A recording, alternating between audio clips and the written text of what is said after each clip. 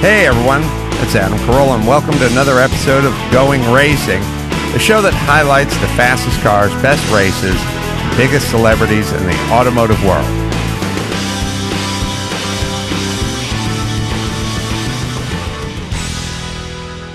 So here we are, Christian Bale, Matt Damon, good to see you guys. Ford v. Ferrari, loved the movie. Loved it. And Christian, pull the mic, up close to the soup cooler there. I'd worked on a documentary, The 24-Hour War, which was same topic, and also did a Shelby documentary. So I came in loaded with information and sort of worried that I was going to be bumped, and I wasn't. I Fantastic. Loved it. So, great. And everyone I saw it with loved it as well. So congratulations, number one, on knocking it out of the ballpark. And how much into cars or the sport or the hobby were you guys into before you started the film? Matt, you can start. I wasn't, which I think was an asset because along with the director, we talked about that. He didn't ever fetishize the cars because he wasn't a car guy, you know, and so you're always going just for story. And this is a really wonderful story that I think transcends cars, and so people who aren't car people, I think, will really enjoy it.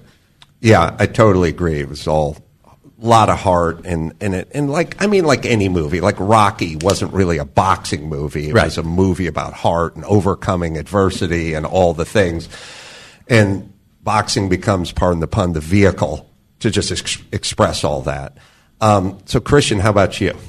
I think more than some, but nothing like you. What I loved, it was a very bonding experience in between my dad and myself. We would watch Formula One when I was growing up. Mm-hmm. One time got to go to Brands Hatch, absolutely mind-blowing, loved it. It was era of Alan Prost and Senna and Niki Lauda. Saw Senna tragically, die, but on the TV.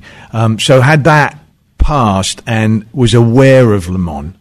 As well. So I knew Shelby, I knew Le Mans, but I didn't know Ken Miles, and I didn't know this story about 66. Ken Miles, after doing the documentary, I just said, the story is Ken Miles. Like, that's the crazy story. I mean, everyone knew Carroll Shelby. Yeah. He's a household name. Nobody knew Ken Miles, and nobody knew the tragedy of that story. And, I don't want to spoil it, but... Well, we could have done a whole movie on the ending. Yeah, on just what happened to Ken Miles and how that works and how people, memories, and they move on, and you don't even know this character. Even amongst car enthusiasts, I would have to bring up the name Ken Miles, and they didn't know about it. And I thought you did such an amazing job playing him because he's an interesting, quirky, different kind of guy. I think it was a real saving grace. The guy was a very strong character. He just would not compromise at all. He was a real purist racer. He considered himself first and foremost a mechanic, but was a phenomenal racer. And that search for this kind of perfect lap and this purity of experience was like his saving grace, but his absolute Achilles heel as well. He just was constantly shooting himself in the foot, winning battles, losing the war completely, and now getting long in the tooth and not really having any opportunity until Shelby recognizes in his friend, if he would just shut up for once and let Shelby just give him some kind of strategy, then he can put him there. And the fact that these guys bloody did it, and they took on God in the form of Enzo Ferrari, and they bloody won. It's phenomenal. It's funny. Someone was interviewing me, and they were talking about how mighty Ford was and how small Ferrari was. But I said, Mike Tyson was the smallest heavyweight in his era, and he just knocked everyone's ass out. So Ferrari was Mike Tyson. Like, sure, they were a little boutique company, not that well funded, but they won all the time. So in a way, they were the giant up against Ford, who was physically the giant, but didn't have those wins. It's an incredible story. I know you got to meet Peter Miles, the son of Ken Miles, which is much of the story revolves around Ken and Peter, and Peter, he must be over the moon about this. I hope so. I do hope so. I watched the film with Peter and with Peter's daughter, and it was obviously really bloody moving. Having seen the film, you'll understand why.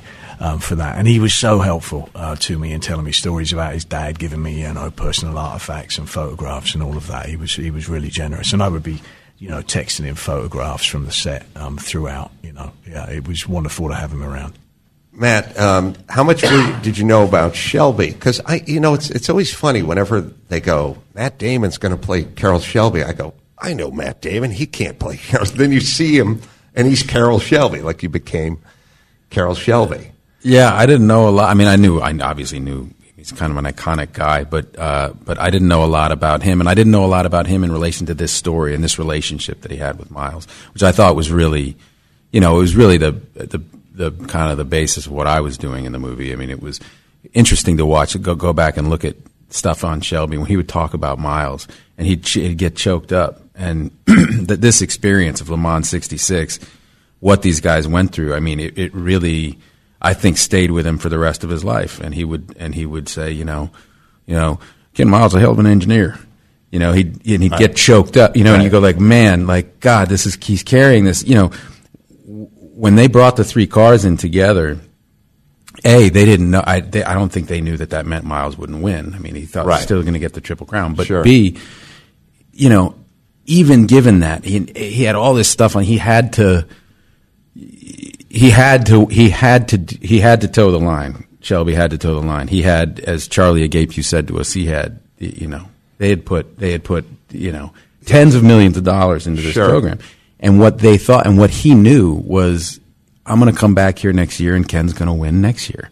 Because we're going to win this thing again and again and again. Our car, Charlie, we asked Charlie, when you went over there, they'd already won Sebring, they'd already won Daytona that year. Charlie Akapu? Yeah. Charlie Agape. And when he... By the way, when Spike interviews you guys, he's not doing a deep dive on Charlie Akapu. I know Charlie Akapu. I know. I've interviewed he was around that guy a lot, and he's wonderful. Well, the thing that's crazy is these guys were doing this at 19, 20, 21. So you meet the guy that was Ken Miles' right-hand man, and he's a 63-year-old guy. Like, you're like, he's not old. Yeah. It's crazy, and he has vivid memories. He got choked up, of course, talking about Ken when I was interviewing him. And I said, hey, Charlie, how sure were you when you guys went over there in '66? They were dominating with that car. I said, how sure were you were going to win? And he was like, 100%. I said, really? He said, 100%. If we didn't break down, we were going to win. He goes, that car was just such a thug, and they knew it. And so I think to slow Ken down, you know what I mean? It's like they all have their own perspective. They all have their own, ideas about why that happened. And it just was like Ford could not. They had put too much money into it to have the story be anything but the Ford car. It couldn't be. I think also that with Shelby, he did ask Miles many times to do something strategic in a different race. Right? Yes, And Miles always bloody ignored him. Even sometimes he would laugh and be flipping him the bird to Shelby. Right. And I think Shelby kind of loved that, Right. I think he knew, hey, look, I've got to do my duty. I have to ask. But there's no way Ken's going to do it. And then Ken bloody did it. Why? I think because Ken recognized how much Shelby had put on the line for him and wanted to give gratitude and did think he's still going to win the Triple Crown, and did these bloody mind-blowing laps beforehand, only to then find he got screwed over. Yeah, people don't know. You win Daytona, you win Sebring, you win Le Mans, you win the Triple Crown, sort of like horse racing, and no one had done it in a season up until then. Ken was obviously in a position to do that. I don't want to give away too much of the story, but if you think about, Matt, when you were saying, they thought they were just going to come back every year and win every year, and they did, and rightfully so, and they did.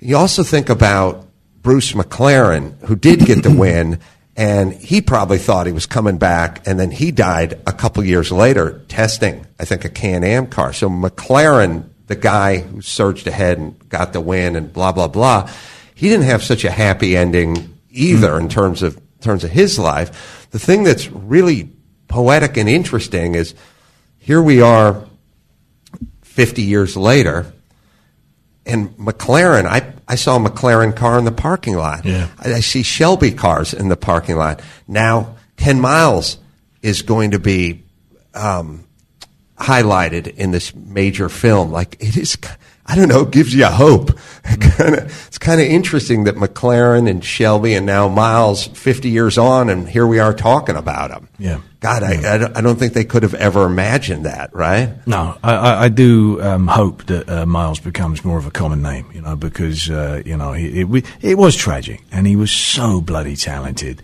and like you said, within racing circles, I actually thought he was better known within racing circles than he is. That actually many people don't even know him within those circles, and he really deserves, and coming from Britain as well, right? That to be embraced as a bloody national hero for what he did. And most people have no idea. A lot of ancillary people like Phil Remington. Oh, yeah, he was so essential. There was a triangle. It was really the three of them. And that was something that Peter said to me. He said, please make sure that you give Phil his credit, because they could not have done it without him. I interviewed Dan Gurney just before he passed, and I went down to his place where he's building stuff for SpaceX and everything else. Gurney's, and another amazing story in the film, small role. Oh, his son. Yeah, Alex played Gurney. Yeah. And he showed me Phil Remington's workbench, who had just passed. I mean, he made it late. He said, that's where he worked for me. We haven't touched his workspace.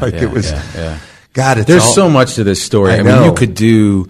There is actually I think Legendary or somebody has the rights to one of the books that kind of covers documents this time, and I think they were still talking about doing a whole extended series on it, and they could totally still do it. I mean, go like hell. Yeah, go like hell. I mean, because there's so many stories. I mean, the one drawback to doing a 2.5 hour movie is like you got to choose. And it's so full of different, the great colorful characters and really interesting people. I mean, you could really do an extended run of this. It's an onion, and there's something. I did a movie called "Winning the Racing Life" of Paul Newman, and in the middle of that movie, we discovered a guy named Willie T. Ribbs, first African American driver at Indianapolis, and then did our next one about him. Like, as you're making a doc about this one thing, you discover all these other stories, and they're all worth telling. It's just you got to pick and choose, because who's got the time to do it all? Is there Oscar talk here? I mean, the movie was. So I'll tell you, I saw the movie. Obviously, I knew everything going into the movie, and then I really loved the movie. But then I thought, maybe I love it like everyone thinks their kids are cute. Some of them are pigs, let's be honest. They all look like Winston Churchill. Yeah, but maybe this is just a father thinking his daughter should win the Miss Florida competition. Look, we just do our thing, and then it's up to other people to decide. So, but I got back, and I was like, I don't know. I love this movie, but I don't know if I'm just preloaded to love it. And I looked on Rotten Tomatoes. It's 88% last time I checked. Oh, I didn't even know they had anything up yet. 60 folks have weighed in. And I got to tell you, in this woke area we're living in now, this all white, all male, all straight cast getting to 88% on Rotten Tomatoes, not too shabby. And they don't like car movies either, right? Because they're gas guzzling. Yeah, they're just wasting a bunch of vulcanized That was actually a question fuel. we got a lot in France when we were in France. We kept being asked, is it appropriate in this era, right, with Greta Thunberg and the climate change and everything like that we made a film about cars that run on gas? Christian said, "Should we go back and make them electric?" Yeah. Why didn't you guys do Cool Runnings 3? They were just propelled by gravity. So I thought to myself, a really high score in a woke period where we don't like gas and petrol fuel being burned and all that kind of stuff. That says a lot. So and again, critics don't traditionally like car movies as much as other human stories. So there's got to be some discussion or some thought. I don't know if you guys are allowed to talk about it. No, we don't discuss. We're not involved in any discussions about that. But someone's going to put you forward. Well, someone does it, but nobody talks with us about it. No, it just happens. Do they talk with you about it? No. It's not just me they ignore. But I never thought of this movie that way. Like there's kind of an award season, which is, the towards the end of the year. And this movie was supposed to come out in June. Right. And they just held on to it. And so I just read it. I thought it was such a crowd pleasing, like such a fun story, and such an interesting story, and one that I didn't know, and one that was really relatable. And that was kind of as far as I got with it. And so I'm glad it's being well received. That's great. But to me, the big win would be if people just go see it. Like, that's, at this stage in my career, like, that's really what I want more than anything. I want people to go, and I want people to like it. Yeah, I feel the same way. At a certain point, you have enough money and enough stuff, and you just want your work, and you realize, like we're talking about Ken Miles. One day we're going to talk, and Carol Shelby, we're going to talk about the actors who played Ken Miles and Carol Shelby, and we'll all be roasting in hell. So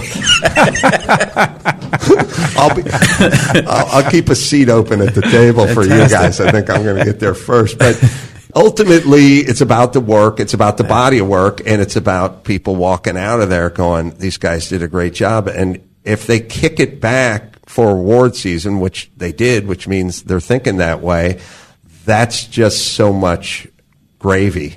Yeah, that's a great problem to have. Well, they're telling me to bring it home, but so I'll just keep it another 23 minutes. I got to tell you, I love this film. I thought you guys both knocked it out of the ballpark. I thought it's so James did a great job of shooting it. It's not just a car show. It really is poetic. I mean, the shots, all the shots were just, you could tell in a way it's better to have a person like James direct a non-car guy. Like, sometimes you get the Fast and Furious guys to do the things, you miss the artistry part. Right. So in a way it was even better. I thought it was amazing, and so kudos to both of you. Thanks. And if you want to see Peter Miles and you want to see that 9:35 at Laguna Seca, I'll be there too. When is that going to be? It's the middle of August. Every single year they have the Rolex Historics over there, and all those guys come out, and we all race our cars. Oh, great. That's awesome. So one more plug. In theaters Friday, November 15th, Ford v. Ferrari, and what a story. Great job, guys. Right. Cheers, mate. Thanks, Adam. Tune in next week for another episode of Going Racing. New episodes available on Podcast One and Apple Podcasts.